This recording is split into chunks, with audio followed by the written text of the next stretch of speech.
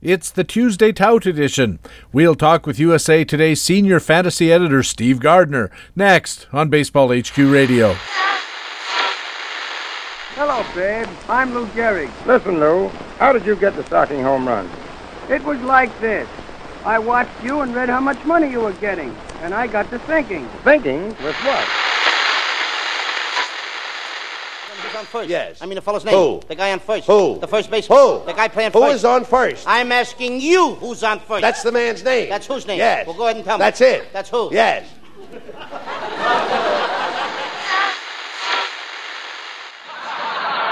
Don, hey, Don, tell Murray about the time you won the game when you slid into home plate. Oh, Jack, I'd rather not. I'm embarrassed. I don't blame you.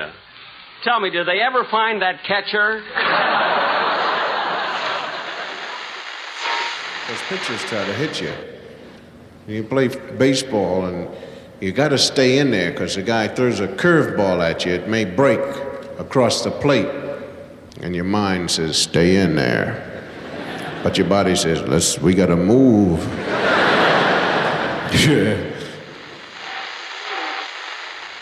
Baseball is played on a diamond in a park, the baseball park. Football is played on a gridiron in a stadium, War Memorial Stadium. In baseball, you wear a cap. In football, you wear a helmet. Learn to play the winner's way, 'cause Baseball HQ Radio starts right now. And here's your host from BaseballHQ.com, columnist Patrick Davitt. And welcome to Baseball HQ Radio for Tuesday, June the 3rd. It's show number 39 of the 2014 fantasy baseball season. I'm Patrick Davitt, your host, and we'll be talking with USA Today senior fantasy editor Steve Gardner about dealing with injuries, pitcher health, assessing incoming call-ups from the minors, and his studs and duds for the rest of the season. We'll also have these commentaries from the experts at BaseballHQ.com, the best fantasy baseball website in the business. In our Metric Minute, analyst Ryan Bloomfield talks about expected ERA for pitchers. And in the Minor League Minute, a special report by BaseballHQ.com prospects analyst Rob Gordon talking about prospects who might be under the radar in your league, but nonetheless worth a look. It's another big show. Thanks for joining us on the Tuesday Tout edition of Baseball HQ Radio. Hey, what do you say? We gotta talk some baseball. And we open our Tuesday Tout edition, as always, with our feature expert interview with USA Today's senior fantasy editor, Steve Gardner. Steve, welcome back to Baseball HQ Radio. Thank you very much, Patrick. It's always a pleasure to be here and talk baseball with you. It's always a pleasure to have you on, and good fun, too. Before I get started with the main part of the interview, I always like to ask, how are your expert league teams doing? Well, I'm sort of middle of the pack. In labor, I'm in all three, the mixed and AL and NL, and mixed is not doing so good, right? Maybe a little bit below the middle, but I think I've got good teams in AL and NL labor. I'm in the fourth place in AL and knocking on the door a little bit. Congrats to Dave Adler of Baseball HQ, who's leading the way right now. And fourth place again in the NL.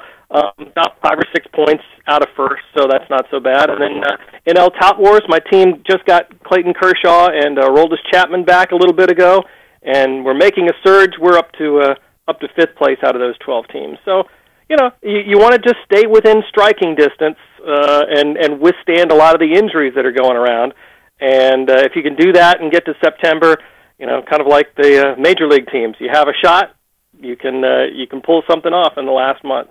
Well, that raises two questions I'd like to ask you about. First, how badly hit have you been by injuries? It seems like everybody's just been ravaged. Yeah, it's tough. I've got Jose Abreu in a lot of my leagues, and with his great start, having him go out and having to find 7 different replacements in all of my teams, that's kind of tough. But yeah, I mean, you have guys like Kershaw that you're counting on. He was my first pick in the mixed labor draft, and one of the studs on my NL Tout Wars team. And to have to replace somebody like that, obviously the folks that lost Jose Fernandez have it even worse, because at least Kershaw's come back. But it's it's tough. I don't think anybody really has been able to get through with unscathed with so many injuries we've had. Maybe it just seems like it's worse because it's right now, but it seems to be hitting everybody at every position. If it's hitting everybody, that's it probably all evens out in the wash. You make an interesting point about when you get your injuries and how they affect you. Would you rather get your injuries early and get them out of the way, or do you want to have them at the end? No, certainly early. And I think that's one of the things, going back to draft strategy even, I like to get a guy who maybe will start the season on the disabled list just because I know that he will be coming back. He's not out for the year. And the fact that the free agent pool at the beginning of the year is so much more wide open that you can pluck guys that might have, a small spot in the lineup for a while, and then if they get that playing time, they can leverage it into full-time spots. So I kind of try to do that in leagues that have the unlimited disabled list, especially because those guys, you forget about the Jeremy Hellicksons, and people that have been on the DL for a while. You get those guys back in mid-season, and it's almost like picking up a free agent and not having to pay for him. Yeah, that's an excellent point. Also, I wondered, you said you're hanging around 4th, 5th, even in middle of the pack. You just want to kind of stay in contact. There's a lot of theorizing going on right now about the idea that, if you're in below 5th spot on April 30th, you have a 20% chance of winning your league. If you're below 5th spot on May 31st, then you have a 5% chance, and so on. Do you buy into those kind of ideas, or do you think that there's always a chance? In general, I understand where that comes from, and the percentages, yes, are not very good if you're toward the bottom and the season is, like it is now, a third over.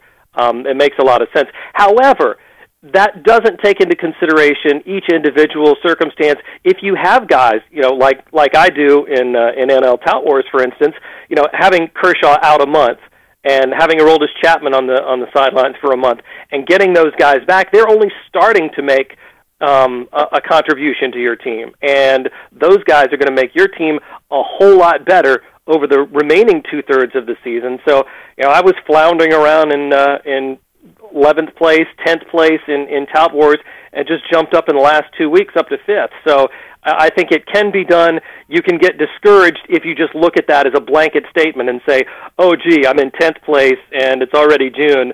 There's no way I can contend. I think you have to look at it, and it depends on your willingness to maybe shake things up, too. You can make some big trades and go for broke sometimes and get back into it. That's the way I like to look at it if I'm down. What's your opinion about being a 9th or 10th place team and trading aggressively and working the free agent pool aggressively, but especially trading to try to move up, say, from 10th to 7th or 10th to 6th, and making deals with guys in 1st, 2nd, 3rd that could affect the outcome of the league? There are a lot of players who say that really an also-ran team shouldn't be making deals that affect the outcome of the overall race. Where do you stand on that? I understand the idea behind that, and although I would limit that to maybe the last 6 weeks or last month of the season, because at this point right now, you never know what's going to happen. The team in first place we had in mixed labor, in fact, James Quinton's ESPN team was 40 points ahead of everybody just a few weeks ago, and he's come back to the pack. So I don't know that at this point in the season you can say, oh, I'm not going to trade with the teams toward the top, because those teams could be toward the bottom, and the teams that you did trade with could be up to the top, in a matter of weeks. So, but once you get towards the end of the year, you get to the trade deadline for MLB, and things sort of tend to even out a little bit, and you can see who's in the top level and who's in the bottom level. I can understand not trying to be the deciding factor to give somebody, what looks like an obvious path to a championship. However, in some leagues, Tout Wars is one of them that have put in rules that depend on where you finish will affect you for next year, whether it's taking fab dollars away from you or putting you down in the reserve draft order. So in that case, you've got to scramble for everything you can get, and especially if you're on that dividing line between getting some demerits for next year and being into next season with a clean slate. I think you have to make those moves no matter who it's with. Yeah, and I think another aspect of it that's overlooked is what about keeper leagues, of course, the whole idea of dump trading, where if you're 9th or 10th, you have another pathway to success in future years, which is to trade off your Miguel Cabreras for cheap prospects, maybe to some of the top guys. One of the reasons that they're at the top is because they have undervalued players, and if you can swap a Miguel Cabrera for 2 or 3 of those cheap younger guys, you can set yourself up for future years. And in that case, how can anybody argue with you for doing it?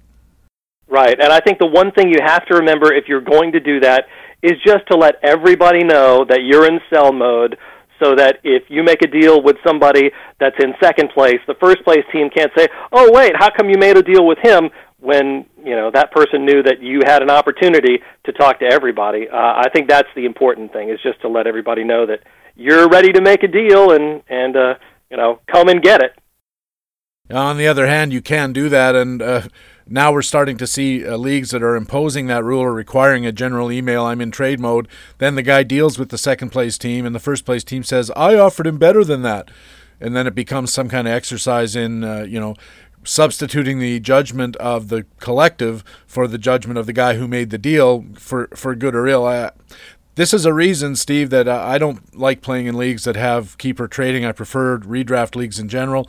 But if you're in a keeper league, my AL only that I play in, we have a rule that any player traded becomes a free agent at the end of the year. So there are no keepers. It's all this year for this year, and it certainly eliminates a lot of that wrangling, although there's also the wrangling of, I offered him Max Scherzer, and he took Clayton Kershaw, and stuff like that. And there's really no squaring it when it comes down to trading, especially that if you make a trade with me and it affects guy number three is going to be irked no matter how you explain it.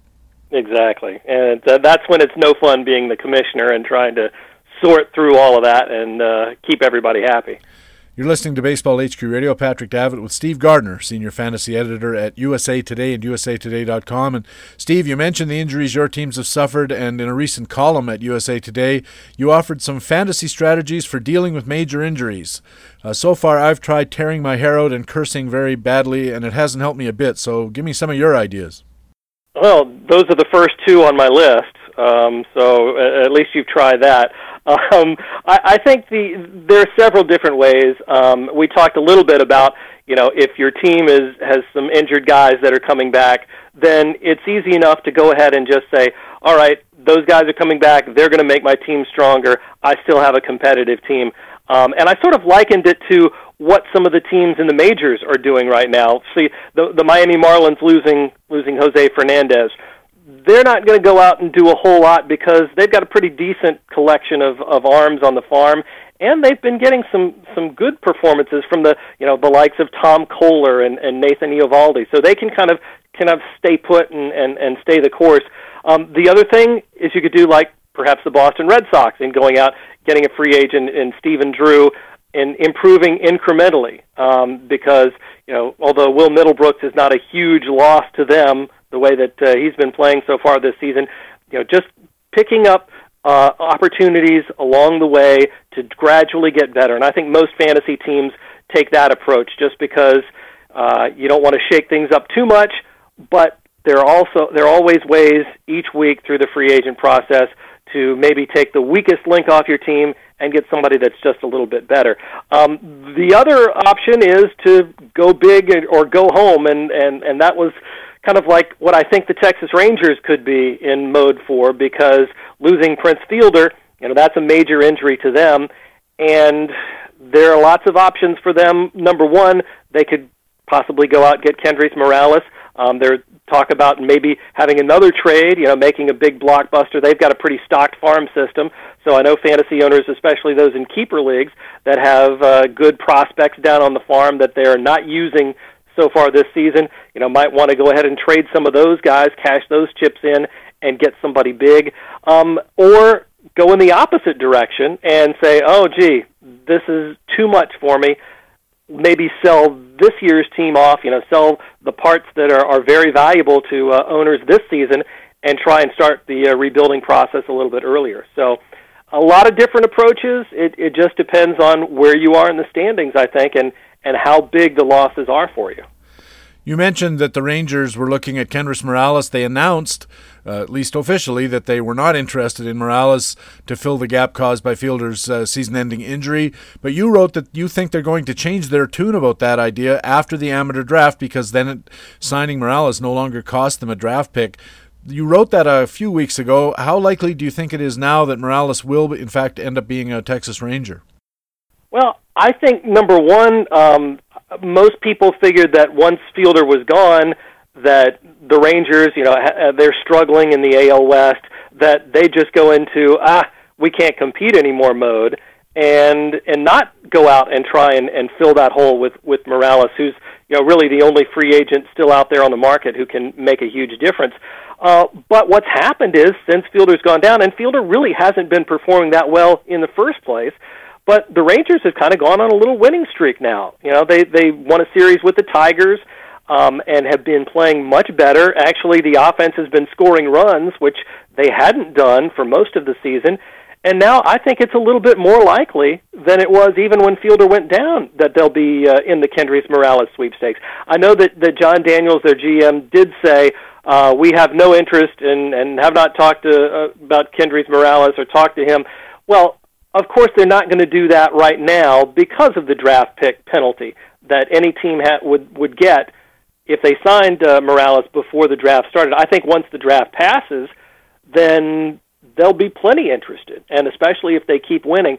The only thing is that there are other teams that are also probably going to get into the bidding once that draft passes, too. The New York Yankees have been mentioned recently as a team that could certainly use a switch-hitting first baseman, DH kind of player, with Carlos Beltran dinged up a little bit, Mark Teixeira not 100%. You could see Morales fitting into that lineup pretty easily.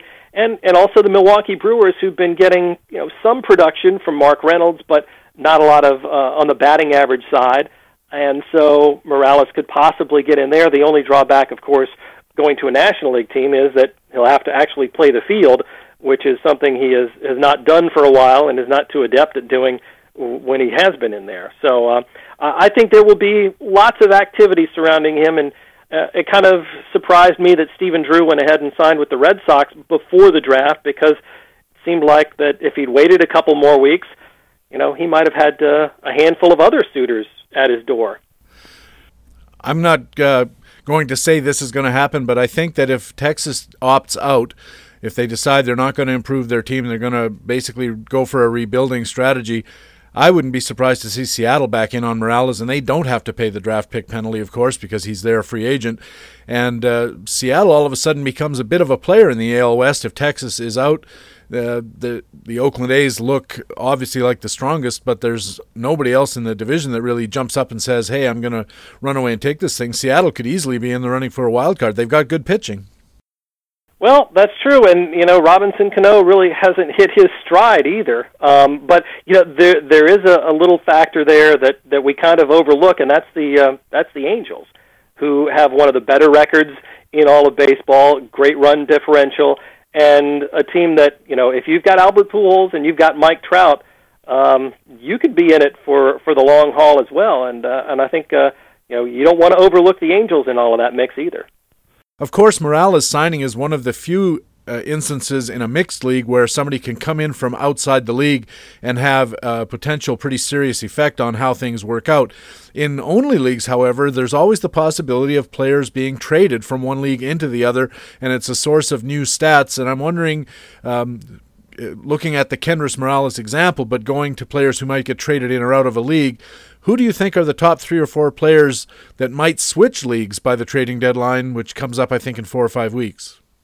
Well, it's hard to know who might go across the AL-NL lines, but we can look at the guys who are possibly on the trading block. And I think when you start doing that, it begins and ends with Jeff Samardzija at the Cubs, and because he's been so good and his losing record, finally getting a win after, 16, 18 starts over the course of going back to last year, he has to be one of the guys that you would think would be on the trade block and that teams would love to have him.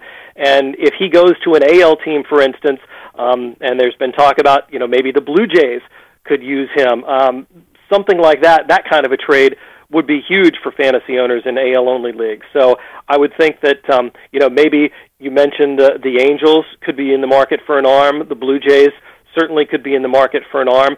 So Samardzija would be number one on my list. But look at some of the other guys. I mean, some of the other teams, San Diego, Arizona over in the National League West, not doing so well, probably don't have any hope of getting to the playoffs. Maybe some of their pitchers, an Ian Kennedy, for instance, or maybe a Brandon McCarthy, one of those guys, maybe not the big impact that Samardzija would make, but you get a decent major league starter coming over, and that would cause quite a bit of feeding frenzy over in AL-only leagues. I think you're right about that, and when people look at a guy like Ian Kennedy, he's an okay pitcher, Brandon McCarthy's had a good year so far, but they're still not they're not Samardzija quality. Certainly, it's not like Clayton Kershaw is changing sides. But what people have to keep in mind is if you're in position to be the guy who gets an Ian Kennedy or a Brandon McCarthy coming over, he's replacing the worst pitcher on your roster. And so he doesn't have to be great because he's already significantly better than what the player you're going to drop is. And that is the kind of thing that does have an effect, especially on the ratio categories when you're talking about pitching. In another recent column at USA Today, Steve, you discussed the effects of organizational decisions on the fantasy value of top prospects. Give us some of the examples you used. Well, I think it's easy to look at Gregory Polanco and the Pittsburgh Pirates and say, what are they waiting for? Because they have a void out there in right field where they're not getting a whole lot of production. Polanco is tearing it up in AAA, doesn't have a whole lot more to prove there, but we're still beyond the Super 2 deadline, which will come up sometime in mid-June. It's no exact date is known quite yet, but I think the teams have a very good idea of when that's going to be. And the Pirates, the only reason you can think of that the Pirates are keeping him down is because of that Super 2 deadline. So I think that's one of the things that fantasy owners get really, really impatient with, in that when guys that can help the team are being kept down in the minor leagues. So that's kind of one of the biggest instances of that in terms of a team keeping him down.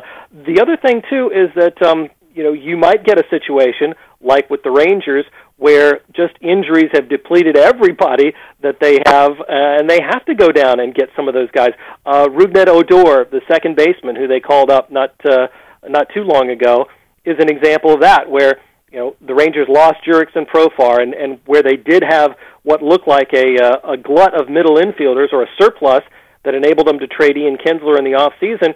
Now they have to dig deep into that and bring Odor up. And they called him up from AA, and he's now starting most days there in Texas. So it depends on the organizations. The Chicago Cubs, for instance, have a heck of a lot of good top prospects, and third baseman Chris Bryant, shortstop Javier Baez down in the minor leagues, but they're not contending right now, and they have no need to pull those guys up. So if you have one of those Cubs on your farm roster, or sitting on your bench that you drafted back in March, hoping that he'd get a shot to play, you're going to have to wait a little bit longer, just because the Cubs have no reason to call those guys up until later on in the season.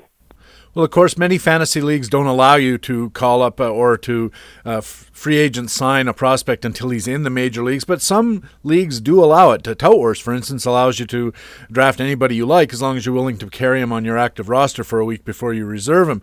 So in leagues where they allow you to make those kind of preemptive prospect acquisitions, what prospects do you think that fantasy owners in such leagues should be looking at because of their potential to reach the majors relatively soon and to do relatively well? I think the number one prospect on that list is Oscar Taveras right now for the Cardinals, who has been highly touted for a couple years now, slowed by injuries last season.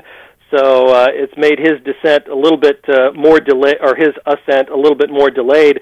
But the Cardinals are right around the corner from a string of, I think, 7 consecutive games against AL teams in AL parks. And General Manager John Mozeliak said not too long ago that, when you have the DH in the lineup, the Cardinals are going to need some more offense, and they have not been producing as a whole on offense this year. Taveras is the elixir to that, I think, in a big way. And so I would look for Oscar Taveras.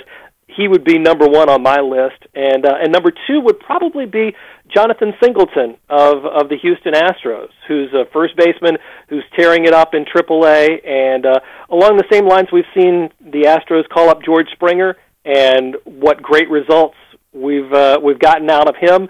It would not surprise me for the Astros to go ahead and call up Singleton before too long, because they haven't been getting any production out of their first base slot, and he could certainly provide that. Oh, and one other guy, too, would be the Miami Marlins pitcher Andrew Heaney, who the Marlins we were talking about earlier, the fact that they have a lot of good young arms in their system, and the loss of Jose Fernandez.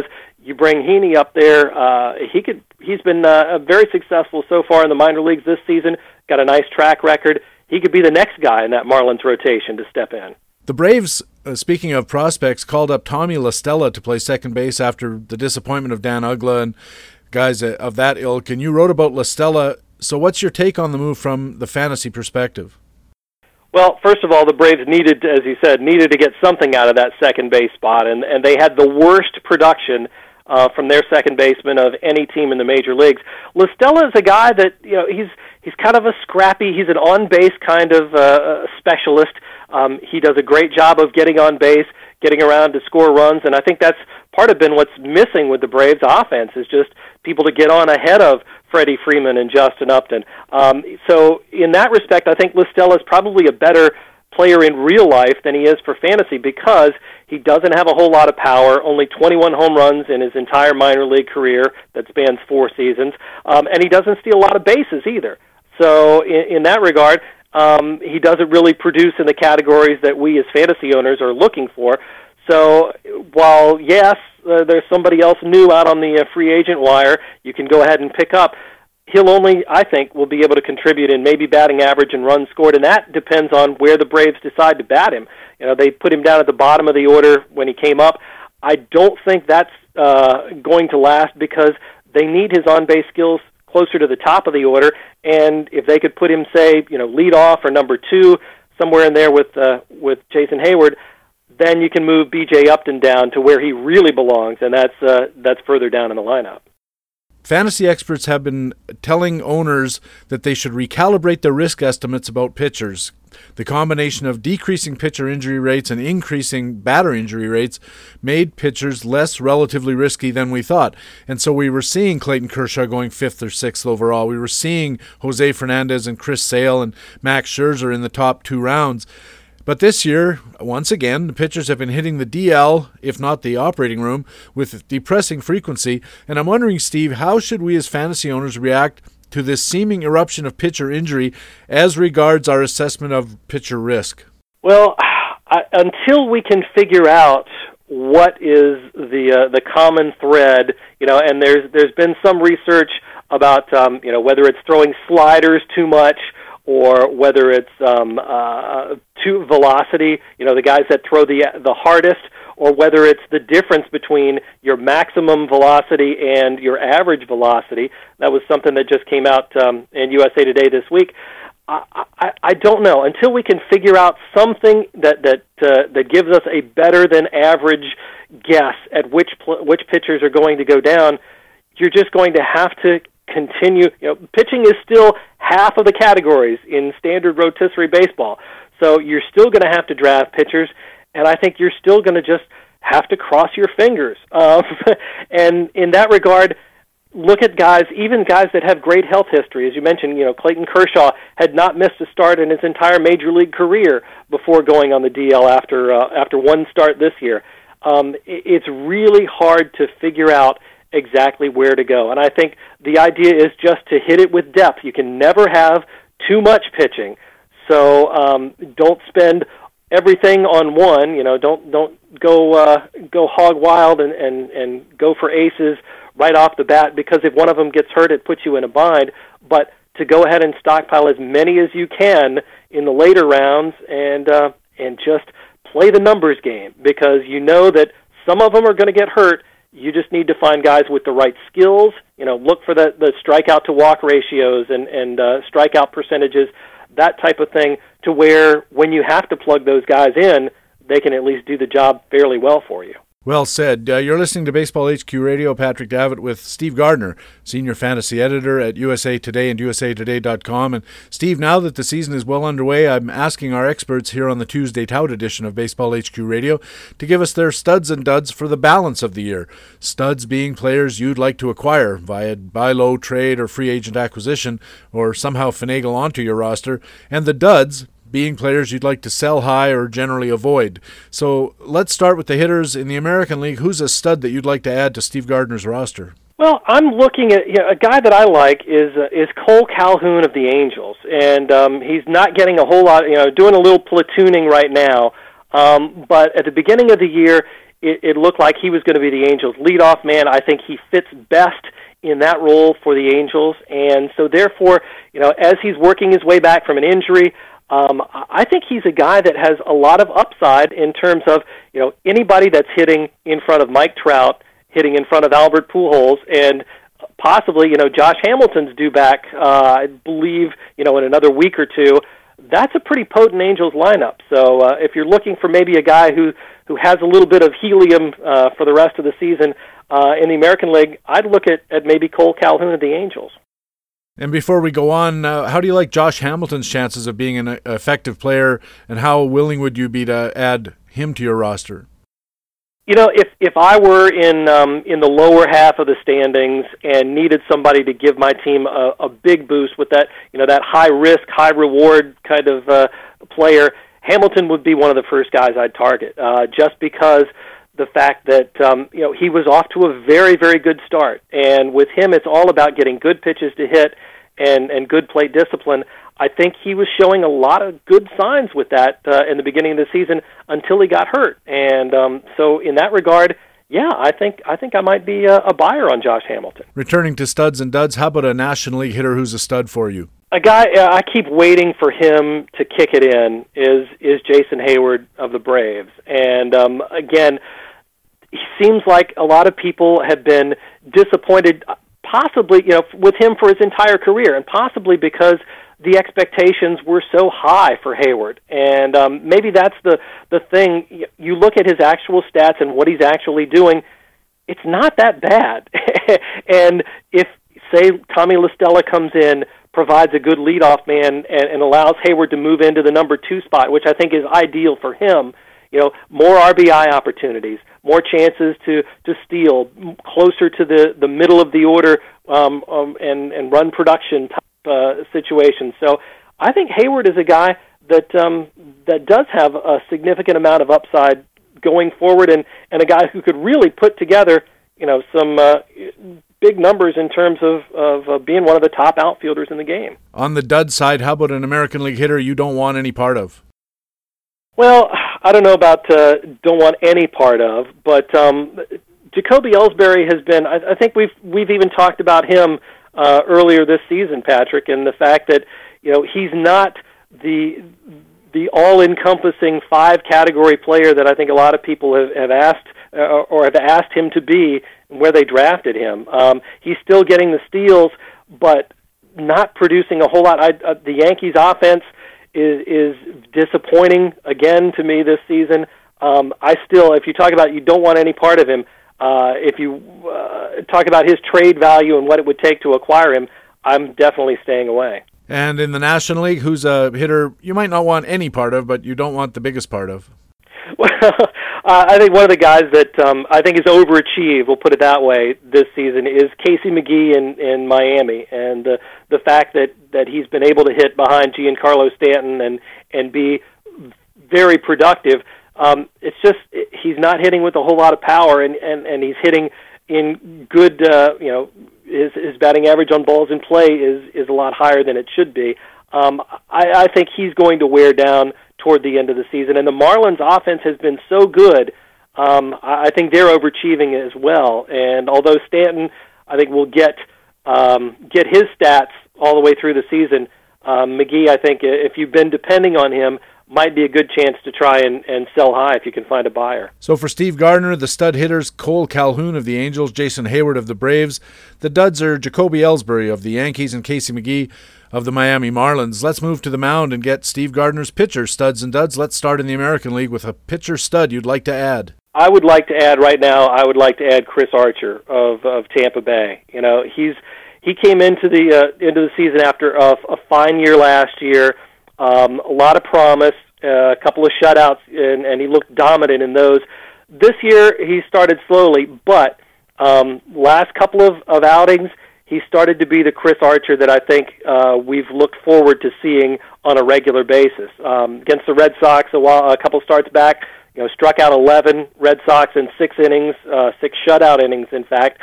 And I think Archer is one of those guys, good defense behind him, good home ballpark. We should see a little bit more from Archer going forward that I think we've been looking forward to, and is not shown up in his ERA, and which is at 4 right now, and his WHIP, which is close to 1.5. In the National League, who's a pitcher you'd like to keep your eye on and add to your roster? I think Homer Bailey of the Cincinnati Reds, another guy that we had very high hopes for going in. Uptick in velocity last season, uptick in strikeout rates. He's been hurt by the home run ball, and his home run to fly ball rate of 17.5% this season is a lot higher than it should be, and I think that will regress back closer to that 10% mark. If he's cutting his home runs almost in half, Homer Bailey is a much better pitcher, and I think is one guy that we definitely should keep our eye on going forward. Yeah, I keep waiting for somebody in any league to offer him to me on some kind of discounted basis, but it seems like everybody knows that better times are coming, unfortunately. How about the duds, an American League pitcher that you're going to avoid adding to your roster? We talked about the Angels and their pitching. They've gotten some great work from Garrett Richards, and I think a guy who probably went undrafted in most leagues, a great free agent pickup, and has been excellent for them. But talk about the home run to fly ball rate. His home run to fly ball rate is 1.9%, best in the majors. And you can't, even though Angels Stadium is a pitcher-friendly park, you can't keep going through an entire season with the rate that low. So I think he's due for some regression. And the fact, too, we talk about guys that throw very, very hard, and, is that an indicator for possible injury later on down the line? Richards is one of the hardest throwing starters in all of baseball, and that may be a bit of a concern as well if he's throwing that hard and is that lucky, that some things that we may not want to see over the second half could actually come true. And I won't say any surgery name or anything like that, but that there are going to be more Tommy John surgery cases over the second half of the season, and I hope he's not one of them. And finally, how about a pitcher in the National League who's a dud you don't want to add to your roster? Patrick, I keep going back to Cincinnati and Alfredo Simon, who has been so good this season, and it's a bit of a question now when Matt Latos comes back to the Reds if Tony Cingrani is going to be booted from the starting rotation because Alfredo Simon has been so good, or they find a way to keep Cingrani in there, and what happens. I think Simon has been very, very fortunate this season. I think that's been part of the reason why his numbers have been so good. You look at the 86% strand rate that he has, one of the highest of any starting pitchers in all of baseball, and you have to think, he's been a little bit lucky in his start so far. That's going to probably regress a little bit, and we'll get to see the true Alfredo Simon that is, has been a journeyman major league pitcher throughout his entire career. Yeah, I was going to say, when you look up journeyman pitcher in the glossary of baseball terms, his picture should be there because he's really been the absolute prototype of a journeyman. And while you got to be happy for him and his success so far, it just doesn't seem sustainable, especially, as you mentioned, when the Reds are going to have options when their rotation returns back to normal. So Steve Gardner's pitching studs, Chris Archer of the Tampa Bay Rays, Homer Bailey of the Reds, and his duds, Garrett Richards of the Los Angeles Angels and Alfredo Simon of Cincinnati. Steve, tell us where listeners can read more from Steve Gardner. Certainly. You can go to usatoday.com, and our fantasy baseball page is fantasybaseball.usatoday.com. You can check me out on Twitter. I'm at Steve A. Gardner, and you can check me out on Facebook, too, for that matter. I'll throw out my columns and various thoughts on Facebook as well, Steve Gardner. So any number of places, you ought to be able to find me. Steve, thanks very much for doing this. We'll catch up with you again before the end of the season. Sounds great. You're welcome, Patrick. Thank you for having me. Steve Gardner is the senior fantasy editor at USA Today and usatoday.com. Our HQ commentaries are next, the Metric Minute and Minor League Minute coming up on Baseball HQ Radio. Playing fantasy baseball is about having fun, so have more fun more often with one-month fantasy games at ChandlerPark.com. One-month games offer the best of both worlds, the fast action and excitement of daily games with the strategy and tactics of full-season formats. You draft your team using set salaries, all based on player performance. Then you set your roster twice a week, playing matchups and hot hands. Best of all, one bad month doesn't sink your whole season. And a fast start puts you in the money that much quicker. More fantasy fun, more often, with one-month fantasy games at ChandlerPark.com. I like to do something called baseball and football because these two things are such a part of our lives, these two activities, and yet they're so different.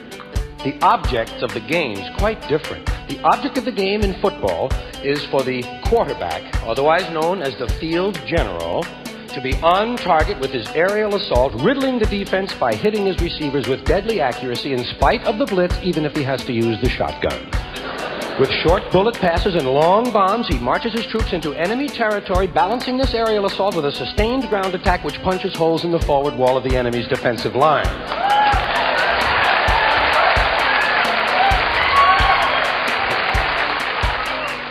In baseball, the object is to go home. I'm going home. I'm going home. Baseball HQ Radio.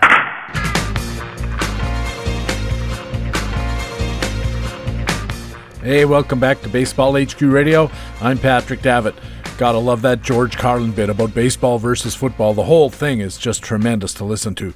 Listen, be sure to check BaseballHQ.com right now and in the coming days for features like Stephen Nickrand's look at May base performance value leaders in his starting pitcher buyer's guide. Todd Zola looks at making end-of-May roster assessments.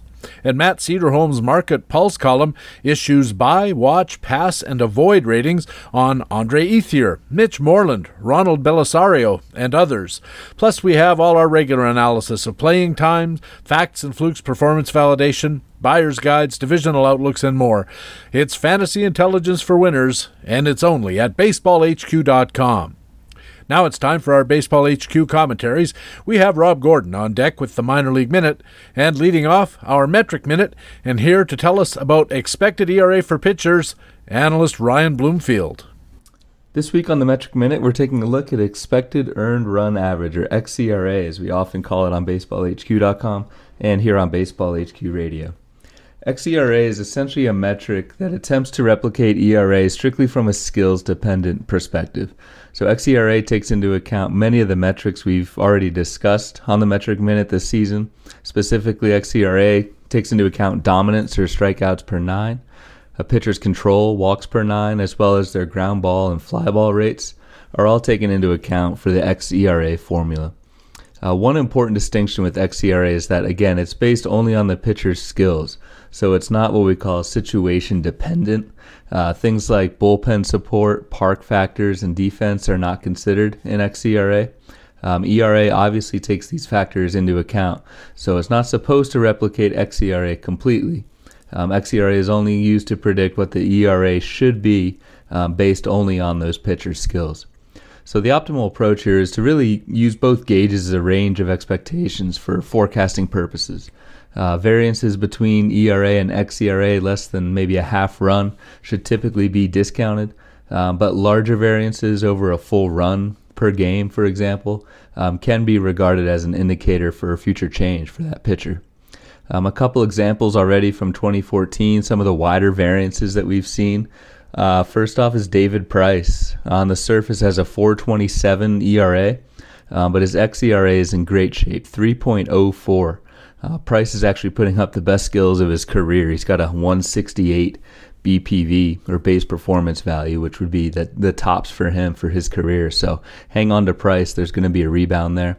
Homer Bailey's another guy, ERA just a tick over 5, but xERA says he's been a much better pitcher, 3.65 expected earned run average.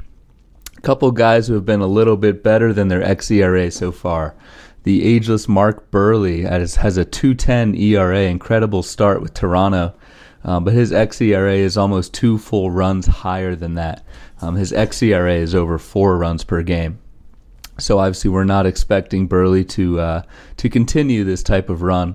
Julio Teheran's another guy, ERA under 2, xERA 3.69. Teheran's actually featured in National League Fact Flute column this week on BaseballHQ.com, so you can get more information as to why that xERA is higher than his surface stats. So xERA is listed on player link pages on BaseballHQ.com. It's a great metric that we commonly use when analyzing pitcher performances to see if the skills are matching the surface stats. So for this week for Baseball HQ Radio, this is Ryan Bloomfield with BaseballHQ.com. Analyst Ryan Bloomfield writes regularly for BaseballHQ.com and talks about the various BaseballHQ.com site metrics and how to use them every Tuesday here at Baseball HQ Radio.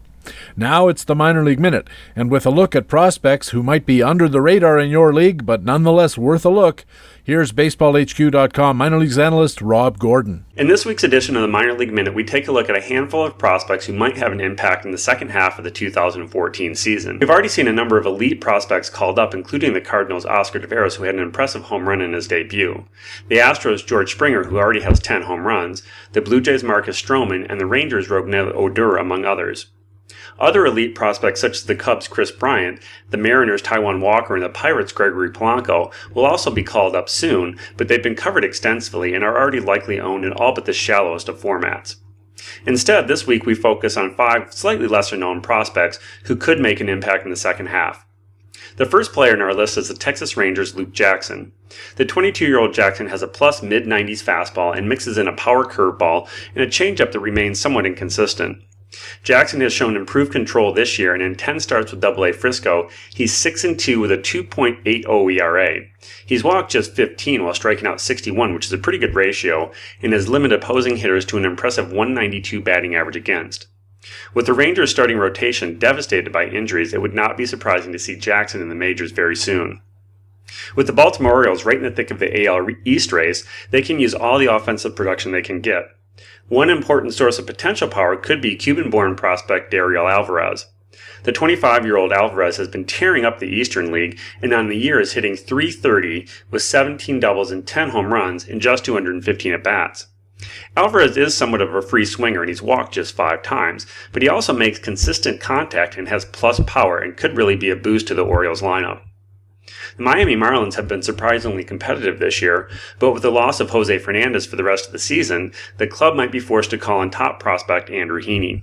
The 22-year-old Heaney is one of the better left-handed pitching prospects in the minors and comes after hitters with a good low 90s fastball, a hard late-breaking slider, and an above-average changeup. He locates all 3 offerings well, and in 10 starts between AA and AAA, Heaney is 5-2 with a very nice 2.09 ERA. He's walked just 21 while striking out 66, and has limited opposing hitters to a 219 batting average against. The Phillies are currently mired in last place in the NL East, but are just 5 games behind the front-running Braves.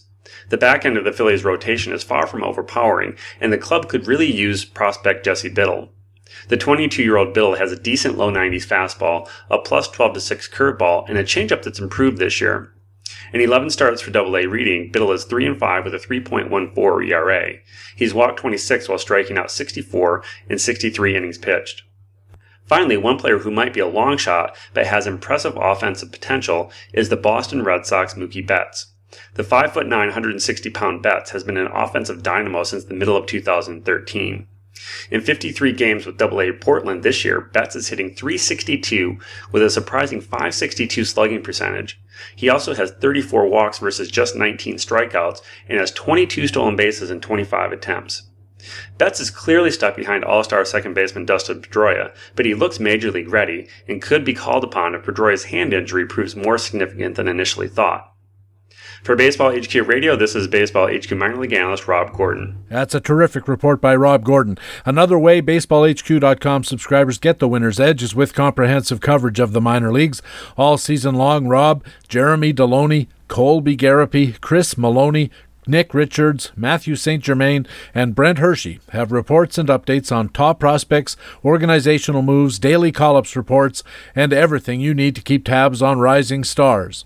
This week, Rob and Jeremy preview the 2014 Amateur Draft. BaseballHQ.com's call-up reports this week have looked at Boston third baseman Garen Caccini, Miami catcher JT Realmuto, and others. And you also want to check the minor league watch list, highlighting more of those less heralded prospects who have a path to the majors. If you need to know your prospects to stay competitive in your leagues, BaseballHQ.com is the place to turn.